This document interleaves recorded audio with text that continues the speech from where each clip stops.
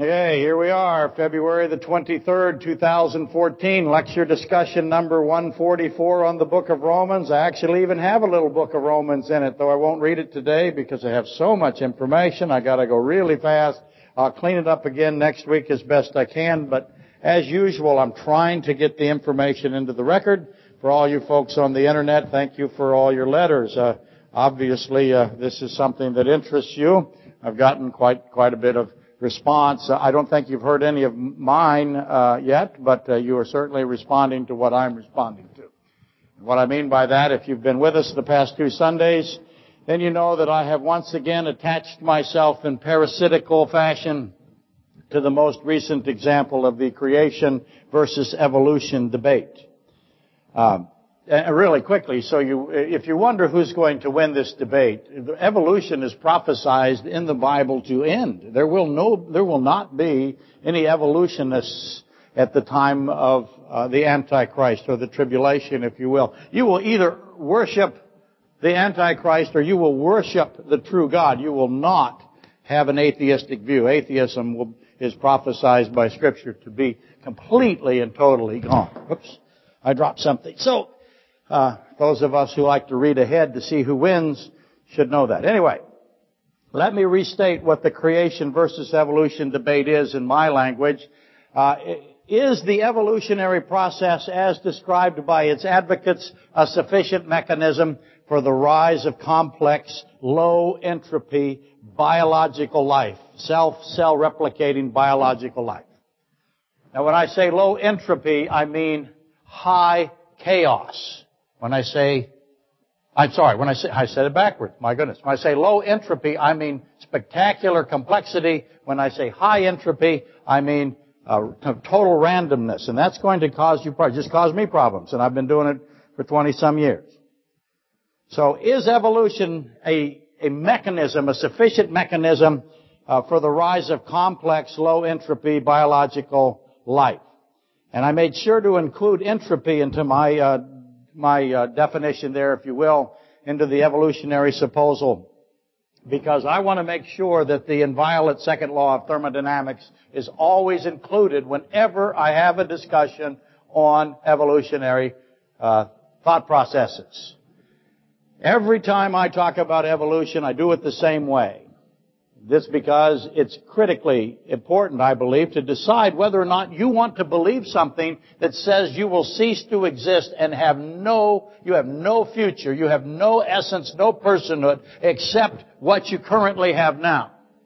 It'll be gone, you will be gone forever. There is nothing after this temporal existence. And existence can't be temporal, as you know. That's a contradiction in terms. So nothing besides this temporary state that is then revealed to be completely, totally black.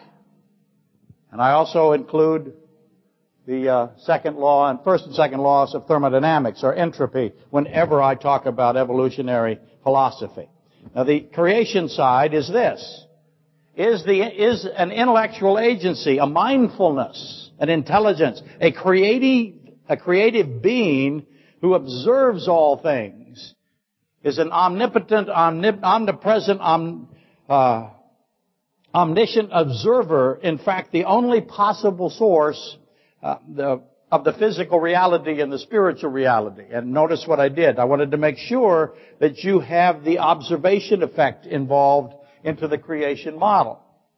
Also the uncertainty principle. We'll get to that as time goes by. So that at a basic level is what this recent debate was all about between Mr. Ham and Mr. Nye.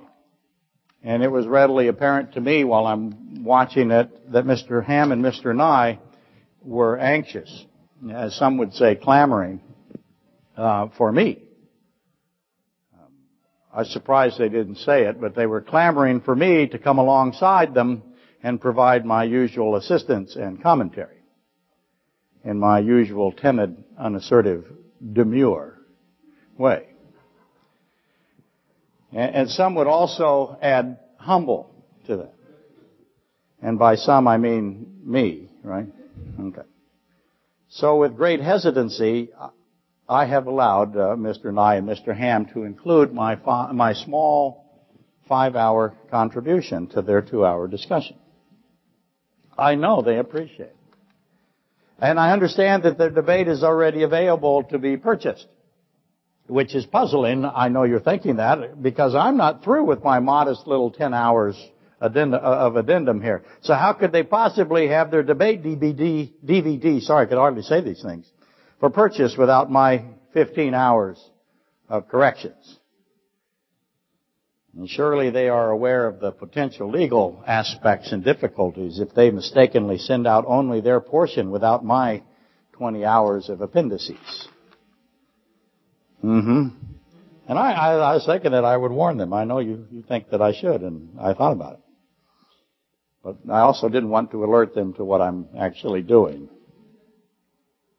But I expect it to be a package set. I really, I don't expect that at all. There's no hope that that will happen. But in any event, what I'm doing is I couldn't help but watch it and go, wow, the subject is not being covered.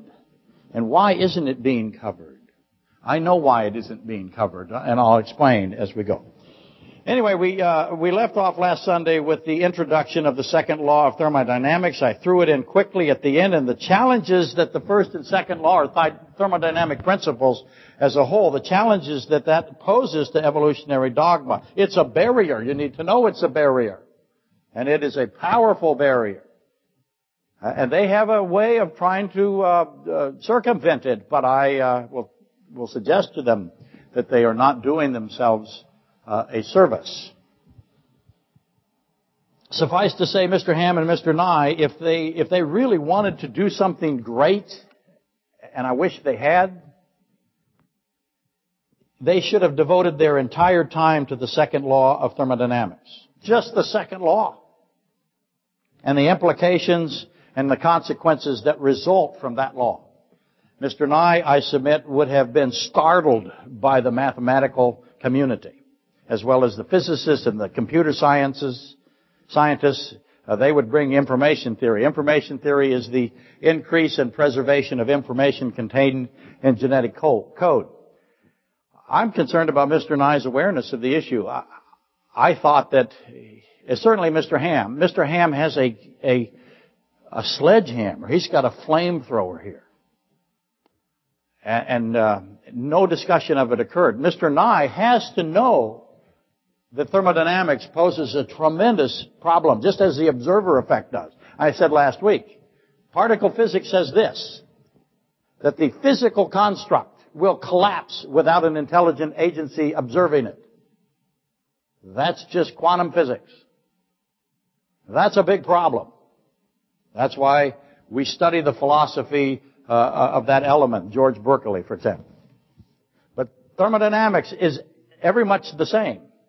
And these scientists in the mathematical community, as well as the physicists and the information theory people, are quietly but relentlessly tearing down evolutionary precepts. And why that did not surface in this debate is an issue. Again, in their defense, I know why. Because it's such a difficult subject. And it is not entertaining. As entertained as you folks are right now, this is not entertaining.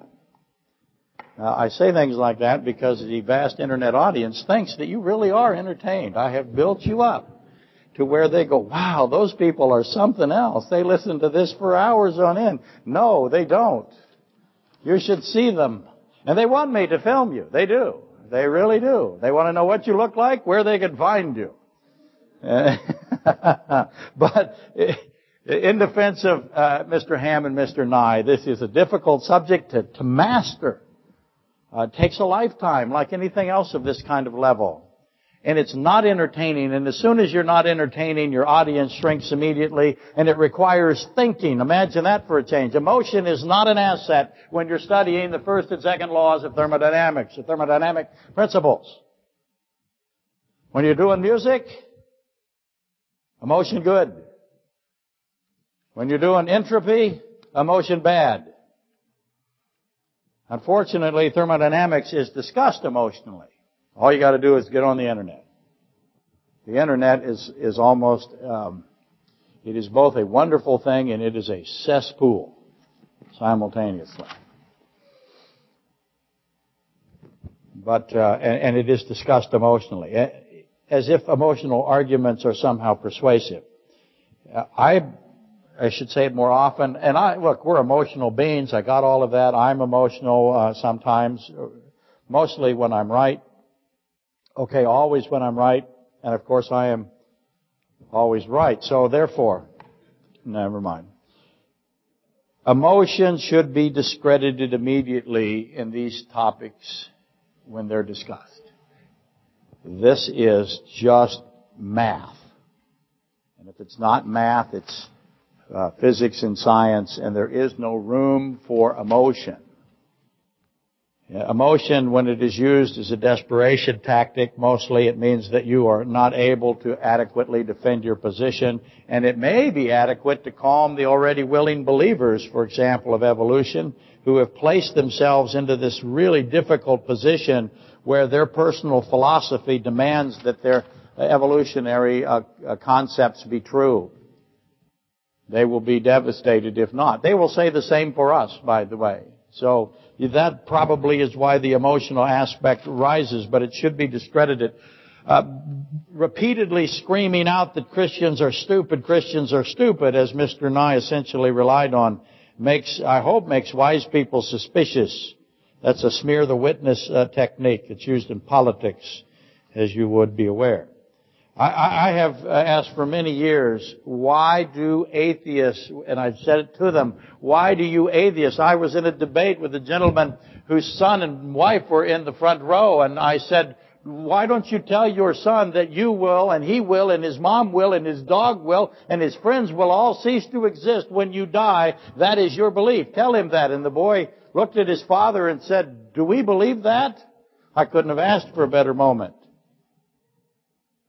I was kind of heartless when I was younger. I said, tell him, why do you love this?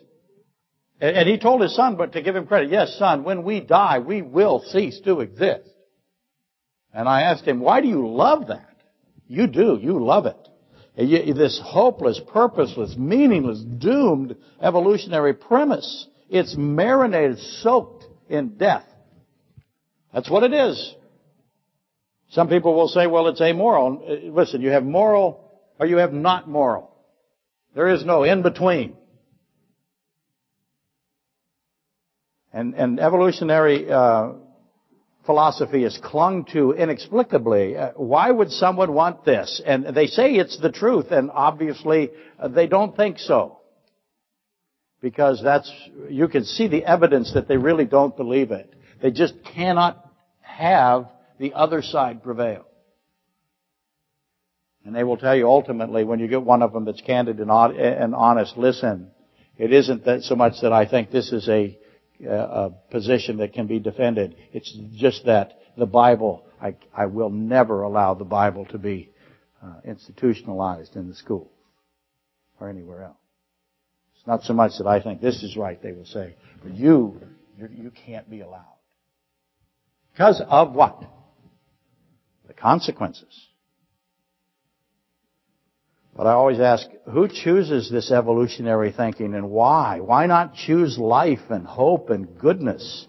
As you know, I call all of that the why of evolution, and we will possibly get to that today. That's not right. When I wrote that's page 4. I'm on page 15. I didn't get to it. So not likely, not only not likely, but not happening today. But next week, I hope. Now quickly, before I restart the second law of thermodynamics, I want to deal with this canard, it just seems to be all that's out there sometimes. It's really sad, I know. But they say this, God is a trickster, God is a liar. It surfaces constantly, and it is, of course, a falsehood. It can't be defended. But it goes something like this. Because evolution, this is how they word it, so I'm quoting them now. Because evolution is an indisputable, established scientific fact. Let me say that again. Because evolution is an indisputable, established scientific fact, they will say, to believe in a literal 24-hour, 6-day creation model would render God a trickster, a liar, which is the same thing. And if he is a trickster and a liar, then what else is he? He's also evil, because lying is evil. What they mean by that is they say you're putting God, since evolution, note the premise, evolution is a proven fact, they say, then God would be in the position of intentionally burying and fossilizing dinosaur bones 65 million years ago in order to fool people. Because 65 million year old fossilized, permineralized dinosaur, unpermineralized dinosaur bones. Oh, never mind. Just stick with the basics here. We covered that last week. Dinosaur bones. Get some medicine. Trying to go fast, aren't I? I feel like Peyton Manning. I've got to speed up my game and I can't do it. Shouldn't say that, should I? But I had Seattle, so that's my way of gloating right there. 65 million year old dinosaur bones. If you accept that, you cannot reconcile it with a 6-day creation position in Genesis. You cannot. And they know it. And they are convinced that they are correct. So therefore, the literal interpretation of Genesis is not true. And if it were true, then God must have buried those bones for the sole purpose of fooling people.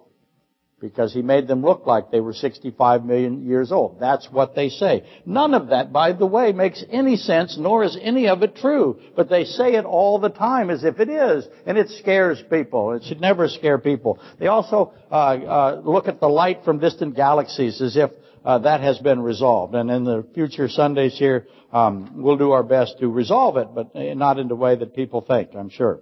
Not at least from their side.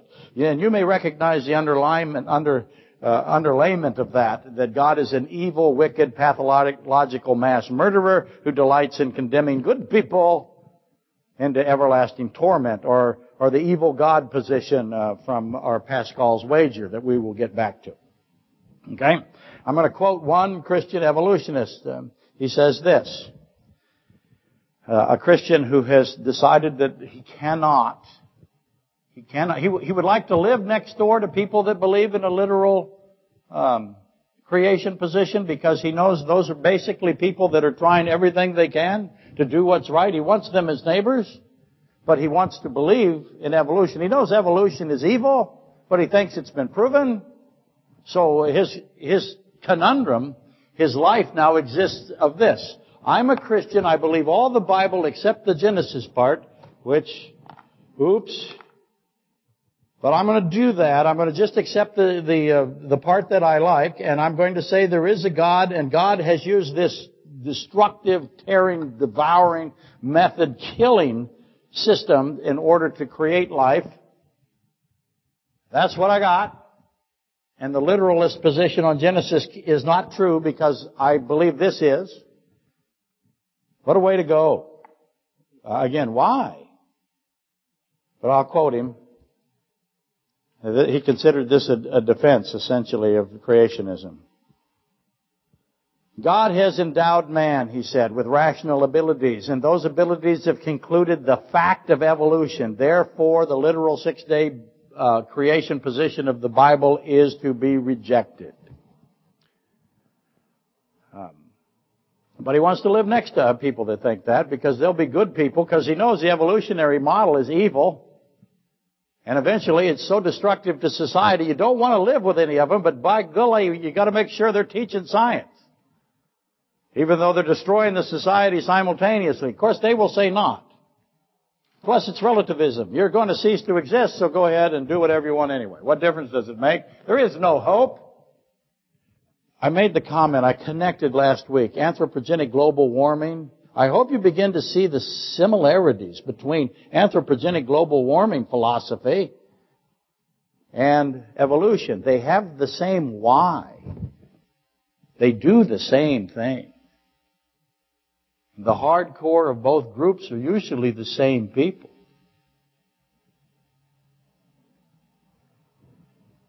Okay, let's just take on that gentleman's issue.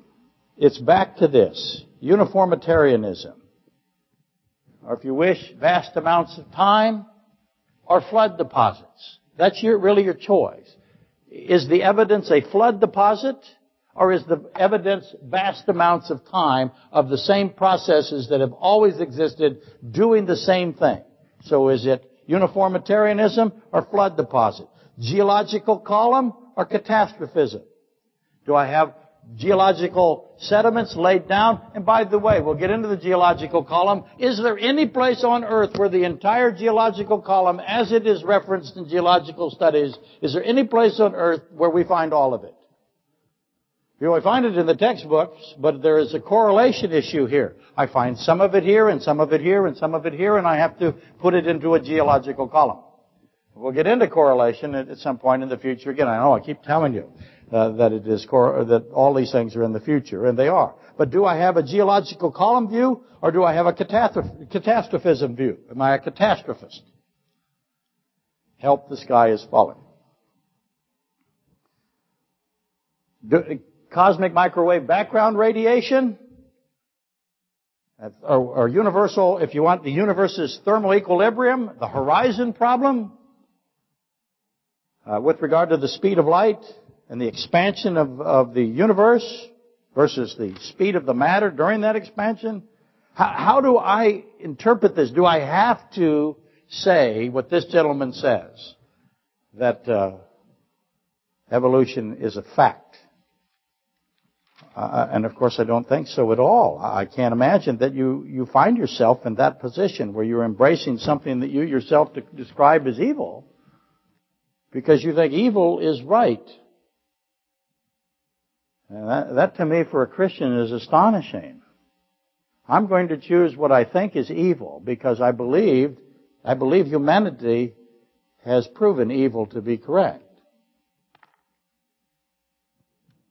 So, I'll get more mail now. Obviously, my response is that indeed God has given mankind rational capabilities, and some disregard them to love a philosophy that proclaims that despair and cessation into blackness or nothingness is all that our so-called life then entails. And others, me, you, hopefully everyone listening, we're going to trust the revealed God of Scripture. My rational abilities have led me to conclude that God is the fact, though my thoughts or opinions on the matter have not been considered by God, to paraphrase C.S. Lewis. God is a fact irrespective of my position or anyone else's. Okay, where were we? We left off right here. The sun, natural selection, and vast amounts of time, and I said let's go ahead and take on the sun first. Because the sun is very important to evolution. These are the three pillars, if you will, of evolution. And to review before we proceed, let's talk about classical thermodynamics really fast. Classical thermodynamics concerns itself with heat and mechanical energy. Okay? The conversion of heat to mechanical energy is what it's doing. The conversion of mechanical energy then back to heat, or heat and work relationships. When I work physically, it's mechanical energy. I let off heat. I replace that energy lost by metabolism. So I have this heat and work relationship. That is thermodynamics in a very basic form. Now the first law, I'm going to read it. I wrote some of it on the board so that I wouldn't have to, so I could keep going quickly. First law of thermodynamics. Nothing is now coming into existence. Nothing. Or going out of existence. Consider the spiritual implications of that, just that portion. Now God, remember, says, I knew you before you were formed. Nothing is coming into existence and nothing goes out of existence. This is the first law of thermodynamics. What's that say about you? You're a thing. I'm a thing. We're a created thing. The first law of thermodynamics says nothing is now coming into existence or going out of existence. Matter and energy may be converted into one another. Matter may go to energy, energy may go to matter. But there is no net increase in the combined total of what exists. This is called the law of energy conservation sometimes. That's the first law of thermodynamics. The second law says this: every system left to its own devices, or an isolated system, if you will, always tends to move from order to disorder, its energy tending to be transformed into lower levels of availability for work. In other words, if I have an isolated system, the order or the complexity of that system will move from order to disorder. And the amount of energy that's available to do work gets lower and lower and lower. So ultimately becoming totally random and unavailable for any work. The entropy in an isolated closed system cannot decrease. Entropy cannot decrease, which means an isolated system cannot become more complex. Notice the emphasizing more soda. The emphasis on isolated or closed system. The entropy of a closed system cannot decrease. Left alone, an ordered system will become disordered. And the energy available for work will become lower until no work is available. All of that means that without a complex energy source,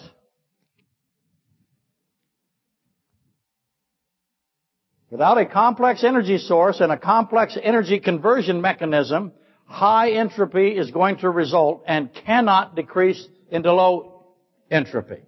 Now, the Earth is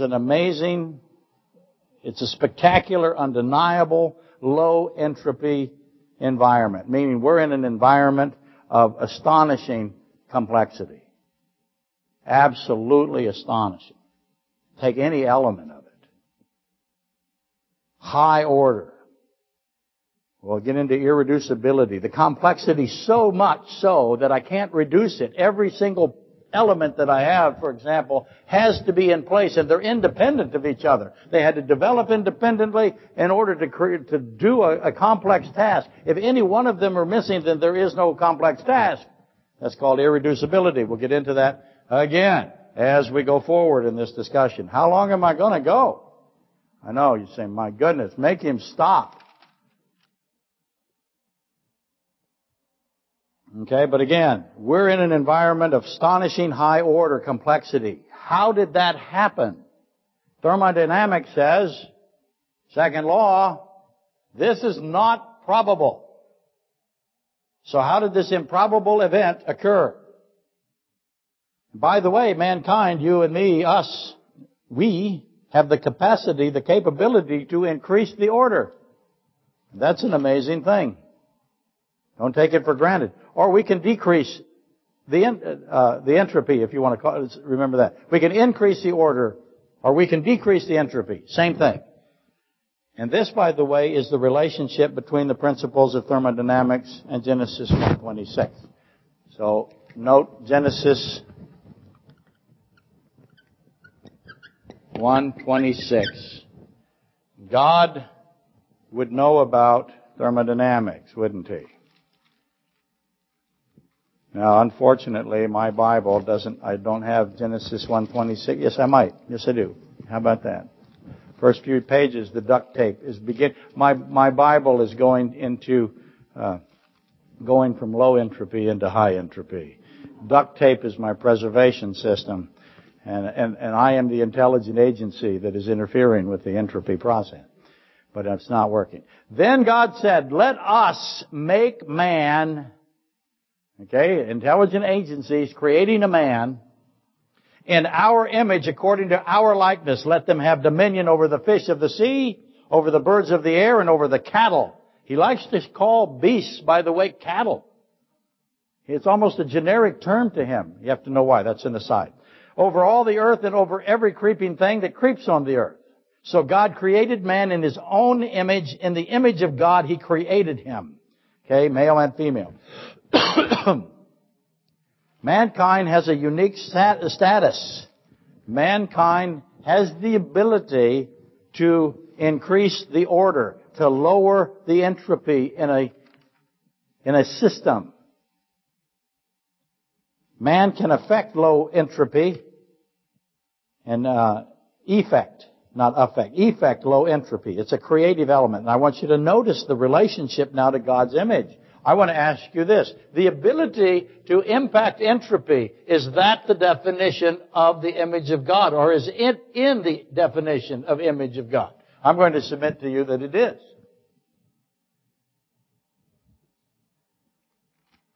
But an energy source is required. The earth is an open system, and an energy source is required. The earth, as an open system, has an outside energy source, and that energy source is the what? It is the sun. Bill wanted to make sure that I said S-U-N, so that I don't confuse people. It is the ball of nuclear reactive components up in the faraway reaches. How many million miles exactly do you know? 93 million? But that is the outside energy source in the open system that's the earth. And mankind can design and build and plan and create in a way. Man can make. He can adjust. He can create in a very limited sense. He cannot take something out of nothing. He cannot convert matter into energy and energy into matter. That's God does that. But He can take something and manipulate it in the physical reality. That, by the way, takes you into Genesis 6, too. Manipulation of the physical reality. As an aside, really quickly, throw it in there, because I'm ahead of pace. I'm running 2 miles, and I'm going to break 8 minutes. I never in my life could break 8 minutes. 12 minutes was my big goal as a young man. That was over 100 pounds ago. Okay, 85. In the physical death of the body, when I have physical death, I go from low entropy, where the body is preserving its complexity. When it dies, I began this decay, if you will, to high entropy. I'm going from order to disorder. So I have not just a relationship with thermodynamics with regard to a human being and his ability to manipulate entropy, but I'm also have this relationship between physical death, the subsequent decay process after the physical death of the body. That witnesses low entropy increasing to high entropy. And it would be necessary to reverse the entropy action for the dead body to go back to low entropy. Does that make sense? If I'm going from low entropy to high entropy, pretty soon I have what of the body? I have dust. If I want to reverse that process, I have to have some mechanism to reverse it. And an application of energy would be necessary to reverse the heretofore irreversible thermodynamic reaction. Now, by the way, it shouldn't be surprising to you that God Himself says, I can reverse the thermodynamic process. What you think is irreversible, I can reverse. He says it in John 11:25. God says, I am the resurrection and the life. Do you believe this? I can reverse the thermodynamic process. I can take high entropy and put it back into low entropy. I have that power. It's what He's saying. As clear as a bell. He also says it in John 8:12.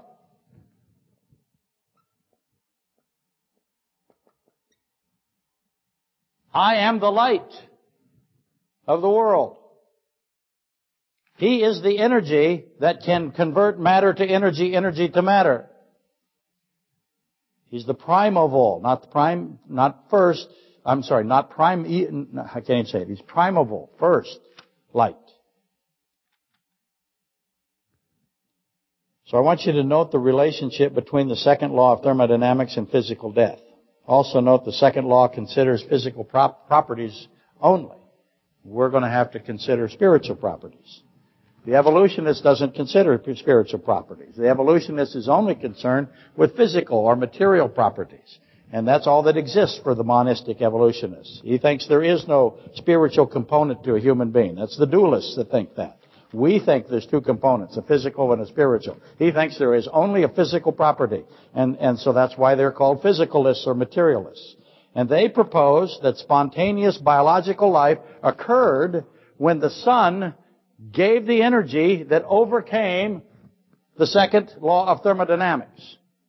So I have an open system. The earth is an open system, not an isolated system. I have a sun providing energy. I have disorder, high entropy on the earth. And the sun hits the earth with a tremendous amount of energy, and that causes a spontaneous eruption of life. High entropy disorder becomes low entropy order. Second law of thermodynamics is overcome. That barrier circumvented, and non-life is converted to life. And what does that is the energy from the sun.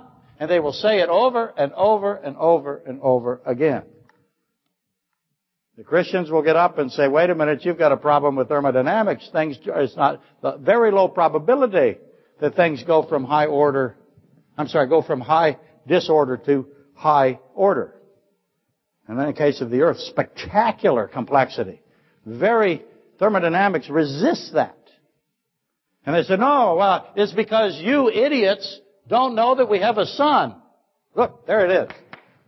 We don't have it in Alaska, so we can be forgiven. And eventually, the evolutionary position is natural selection. This, the number 2 of the threefold cornerstones of evolutionary theory. Once I have the energy from the sun into an open system, thermodynamics is rendered mute, if you will, and now natural selection takes over. Somehow I got from non-life to life in violation of the law of biogenesis, but that's okay. I got it.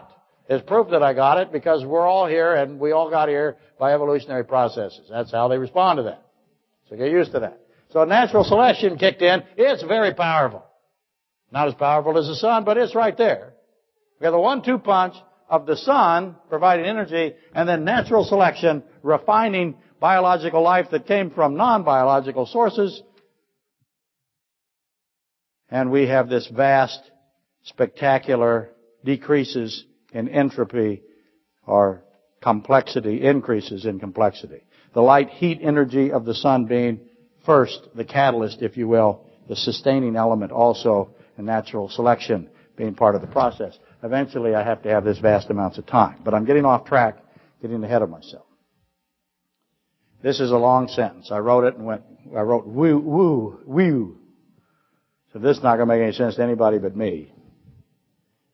The defense then of spontaneous evolution against the second law of thermodynamics, which resists spontaneous evolution because the second law says the circumstances that would allow order to rise from disorder are not plausible. But the defense against that is that order can rise from disorder. It can increase spontaneously. It's boiled down to this essentially. Spectacular reductions in local entropy. In other words, a local system that is open. Spectacular reductions in local entropy, which would be increased complexity, I can't say that enough, are consistent with the second law if there are compensatory or compensating entropy increases elsewhere. Does that make any sense to anybody? Okay, I can have decreases in entropy in box A. So if I got box A and then I have this system B and I have an energy source into A, if I get this entropy to decrease, so I raise the complexity, then I have to do what to the other one? I have to compensate. Whatever I put into there, I lose from here. So I lose order here if I gain order there. If I gain order here, I lose order here, and the inverse. Does that make sense? It's called the compensation argument. And you can see why they do that, because they got to deal with this no net increase conservation of energy issue. You can think of it this way. The sun is losing order when it supplies energy to the earth, and the earth is gaining order, but there is no net increase. Now that's in dispute a little bit. We'll get to that in a minute. The evolutionists will say that the second law only applies to an isolated system. And life has evolved in an open system. So these two laws, they will say, only happen in closed system where there is no outside energy source. We don't live in an outside energy source. We live in an open energy source or an open system. And that's true, by the way. And life has evolved in our open system, they will say. And a reversal of the second law can and has occurred because the sun added energy to the system. So you cannot say to us that thermodynamics precludes evolution from occurring. They will say, no, you stupid, stupid person. We have the sun providing energy, and that takes care of evolutionary needs. So all over the internet and all over the media, the evolutionists triumphantly proclaim the stupid Christians are so stupid they don't know that the second law of thermodynamics is not in conflict with the evolution of life and its subsequent explosion into spectacular complexity, lower entropy, because the stupid Christians don't know that the energy provided by the sun was far greater than what was represented by the evolutionary process. In other words, the sun's energy is far more energy than the decrease in entropy that resulted from it. Again, it's always possible for one part of the universe to change I can't even say it today. Entropically. Is it okay? Say it with me. Entropically. The evolutionary people insist if the totality of the universe increases in entropy, then a local system can decrease in entropy. So I have this compensation. Entropically. Try to say that with an enlarged tongue and no Diet Coke. Impress your friends. They also say things like, remove the sun and the human brain could not have developed. Thank you. Teritha is trying to keep me on time. Just in case you were worried. We have a system. Isaac Asimov said that. He is beloved by the evolutionary philosophers. Remove the sun and the human brain cannot develop because evolution needs that energy source. And when creations say, and there's another quote, this is Richard Dawkins, who is equally famous. He loves alien life, by the way, if you ever watch Ben Stein's movie. Richard Dawkins claims he was just kidding, but I don't think he was. I think that he loves aliens. He will disregard God. He does have no possibility that God exists, but he's more than willing to accept aliens bringing life to the earth. That is astonishing, I know. I hope it was a joke for his sake. But I have to admit, he told it as if it was not. So he is a brilliant, brilliant actor as a scientist. He's one of the greatest actors of all time. But why would they take alien beings, by the way? Because aliens don't bring judgment. We'll do anything we can do. We love anything. We hate the Bible. And we hate the person that wrote it. And we'll take anything else we can get on the table in lieu of that. Here's what Richard Dawkins says. When creationists say that the theory of evolution contradicts the second law of thermodynamics, they are telling us no more than they don't understand the second law. There is no contradiction because of the sun. And that's why I said a couple weeks ago, they love the sun. They would make the Egyptians look like Boy Scouts. If the evolutionists had their way, everything would be named Ra. R-A.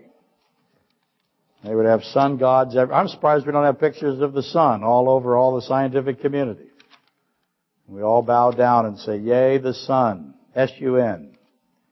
So again, poor, stupid Christians. We don't notice the sun supplying compensatory energy. And that's the way this debate goes. Yes, ma'am.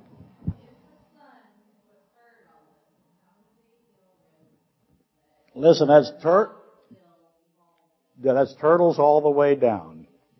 And we'll have to get to turtles all the way down. Do you have your Who Made God book by... I have to find you one now. Make a note. Come and see me afterwards and I will get one.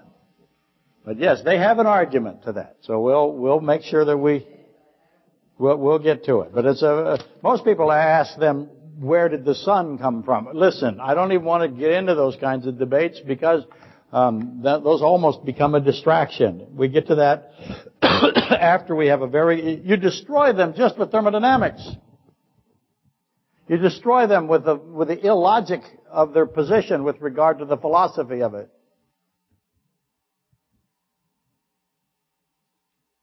Okay.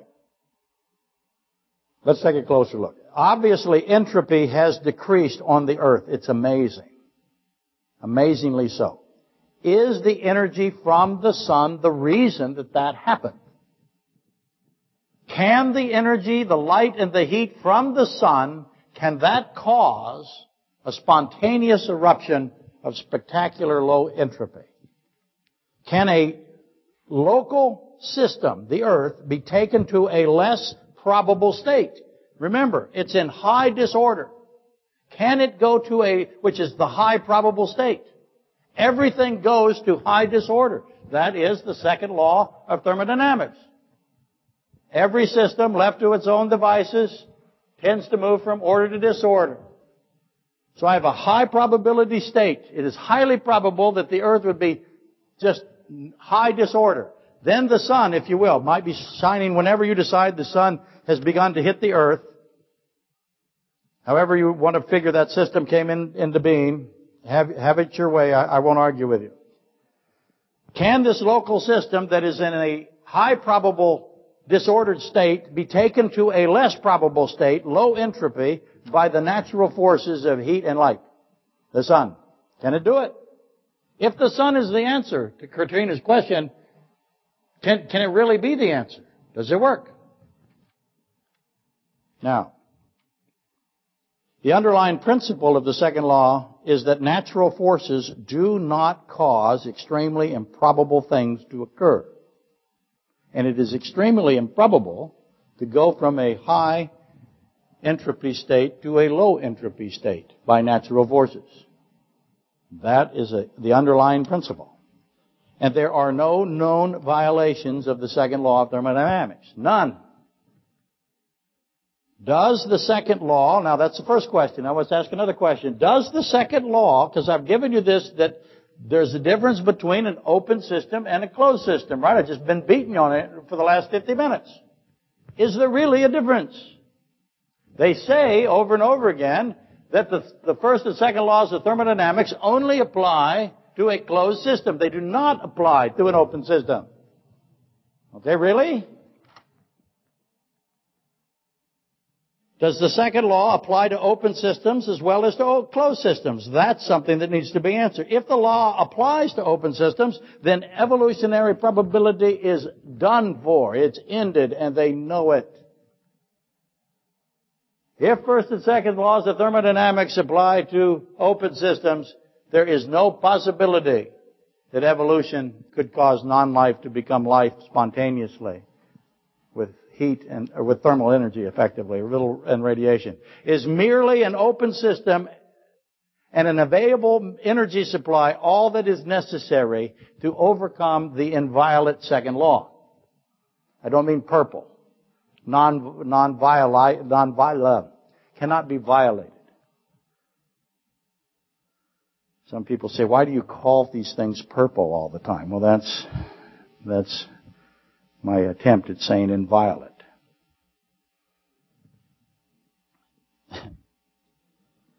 So let me repeat that so I will, as a professional, I have to get myself back on track. Is merely an open system and an available energy supply. So I have an open system and I have the sun. Is that all I need to overcome a law that cannot and has not ever been violated?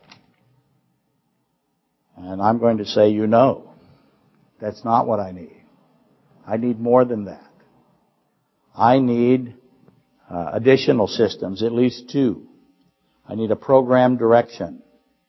I need the direction to be planned and programmed somehow. We make the case it's in the DNA system. That's in information theory. But I have to have programmed direction, and I have to have a mechanism for storing and converting incoming energy. In plants, I have photosynthesis. In humans or animals, I have metabolism. I have to come up with a way for those two systems to be instituted. It's my opinion, by saying that the sun is the cause is not adequate. Because I want to know, how did the sun do it? What is the totality of this life thing? The sun providing light and heat is not enough, in my view, to explain a local reduction in entropy. Life has been caused or created. Did heat and light alone cause life? There's Katrina's question. Is this a repeatable, observable effect? Can I blast a closed system or an open system with heat and pick it? If I blast an open system with heat and light, do I get life? How much time does this take? Again, we're going to get to number 3. They'll say time is the issue and that it has occurred. So we'll continue this discussion. But for today, I'm giving you the basic outline. Life has been caused and created. Spontaneously, they will say.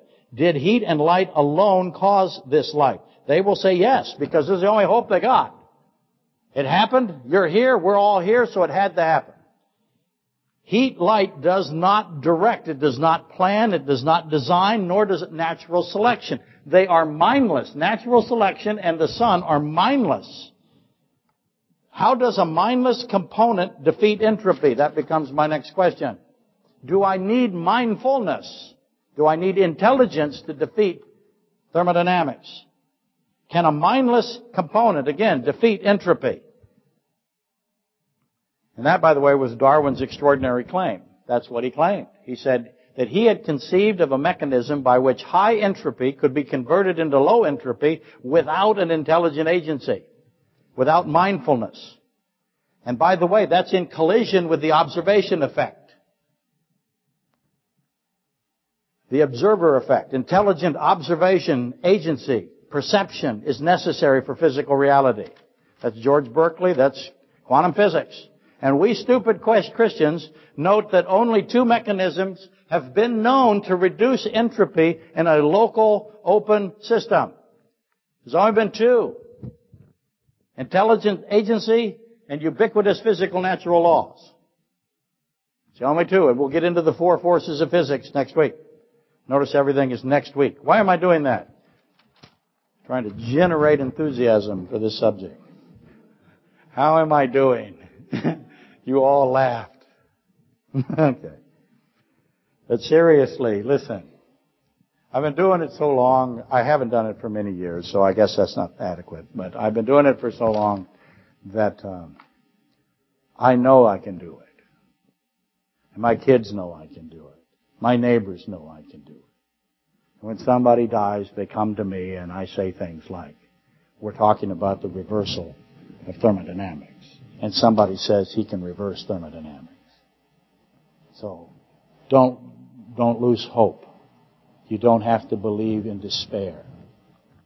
You can choose something that actually is defensible as opposed to indefensible. But only 2 mechanisms have ever been known to reduce entropy in an open system. Intelligent agency and physical natural laws. The ubiquity of law, by the way, means the universality of law. So applying heat and light, I think you can make the case it only increases entropy. I don't think it doesn't organize, it doesn't direct, it doesn't program.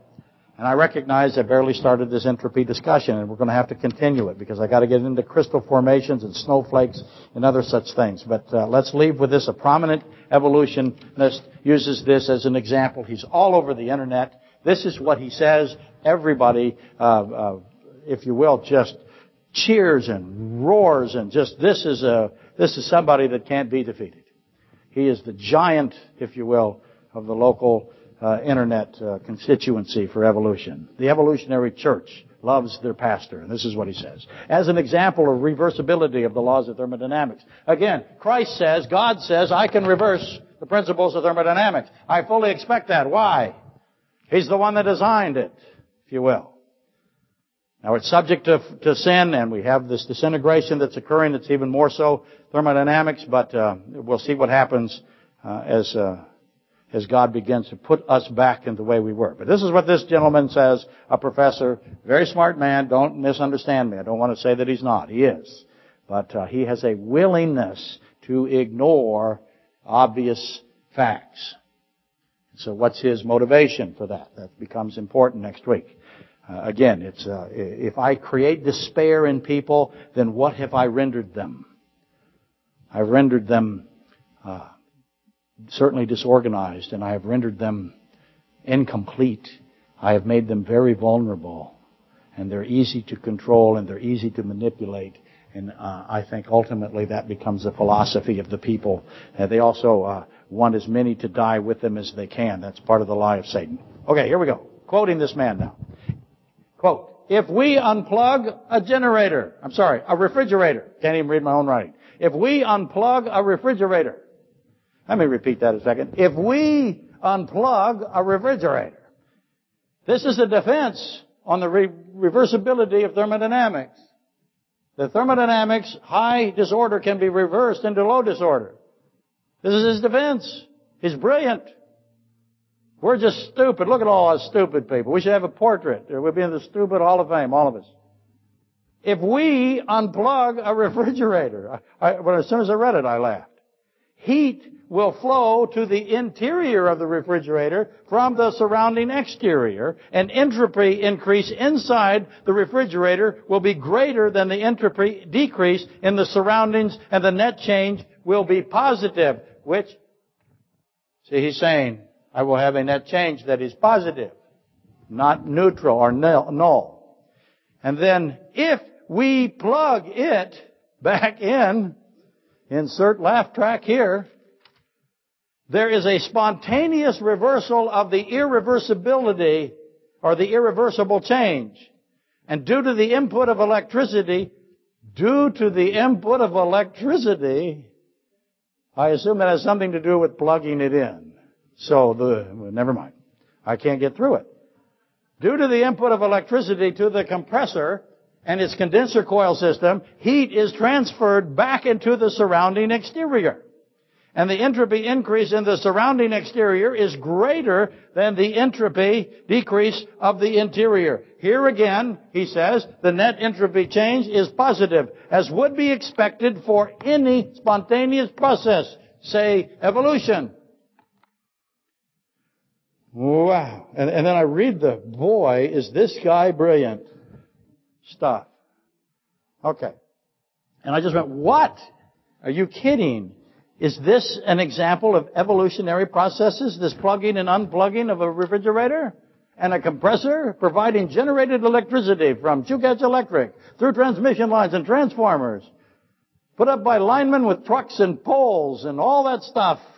I plug it back in through a distribution panel, through a breaker panel, through metal-clad 12-3, into a duplex receptacle and a cord. I plugged it in. Me. Little old me did that. So this is an example of evolutionary processes. What he just gave us is an example. I'm just going, you've got to be kidding. Why would you destroy your own argument so easily for me? He says this is how evolution could overcome, how evolution could as a mindless agent overcome entropy. And this is your example. A refrigerator that we plug in and we unplug. We is a what? We are an intelligent, mindful agency. The refrigerator is an example of an intelligent, mindful agency that designed it and built it. This is Westinghouse on it, if you will. We, an intelligent, mindful agency with deliberate and planned actions, acting in concert with a designed compressor, with a designed refrigerator and a designed coil system and a light bulb in it, if you will, overcome the principles of thermodynamics. An energy conversion mechanism is what we are. The unplugger and the plugger back. Inner, if you will. That's a scientific term for both of those. That's clearly the energy conversion mechanism. It's planned, it's willful, it's deliberate actions of an intelligent agency executing a carefully designed and implemented mechanism to reduce entropy in an open system, the refrigerator. I hope that made sense to you. If this is an example of a prominent evolutionary argument, we are against pure madness. It's madness. Romans 1:18 through 32. Read it again. Because anybody that thinks that a refrigerator is an example of a high entropy open system and plugging and unplugging it is somehow reversing thermodynamic law and principles. How do I deal with that? I don't know. I will try to give his side of the argument next week. But for now, for today, I will tell you that Romans 1:18 through 32 says that God says, I give you over to madness. It's just the way it is. It's a very sad thing. Okay, more of this exciting discussion for you to share with your friends and neighbors next week. Don't miss it. Invite everybody. You're on the bus. Call them. Say, hey, I have something that's really fun. They will hate you forever. Let's rise and be dismissed.